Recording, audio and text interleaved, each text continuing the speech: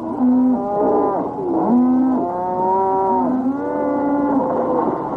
I'm Howard Hale. Thanks for joining us for the Cattleman's Corner. I'll be back with today's guest right after this. The BV&D Heritage Production Sale is on the Internet right now.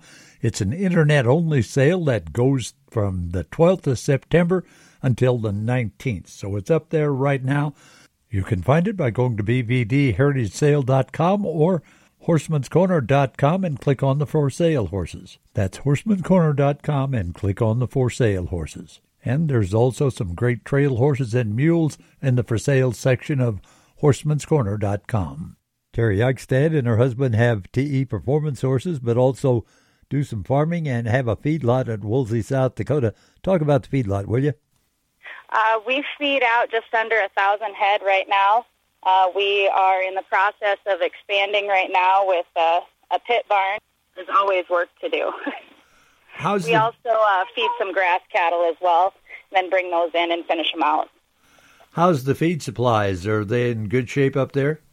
Last year, between all the cover crop, and this year was a great year for hay, and the corn crop is pretty well. So they're in the middle of grinding wet corn right now and piling that, and then they'll move on to chop some more silage. We've got some cane silage we'll put up here soon. You mentioned cover crops. What do you do, some no-till farming? We do, yeah. And last year with all the flooded ground, we ended up putting up a lot of millet and just a mixed variety, really.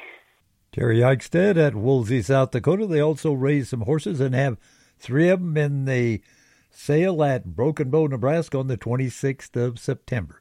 Well, thanks for joining us for today's Cattleman's Corner. Always great to have you along. May God bless. You can come back and join us again, won't you? I'm Howard Hale.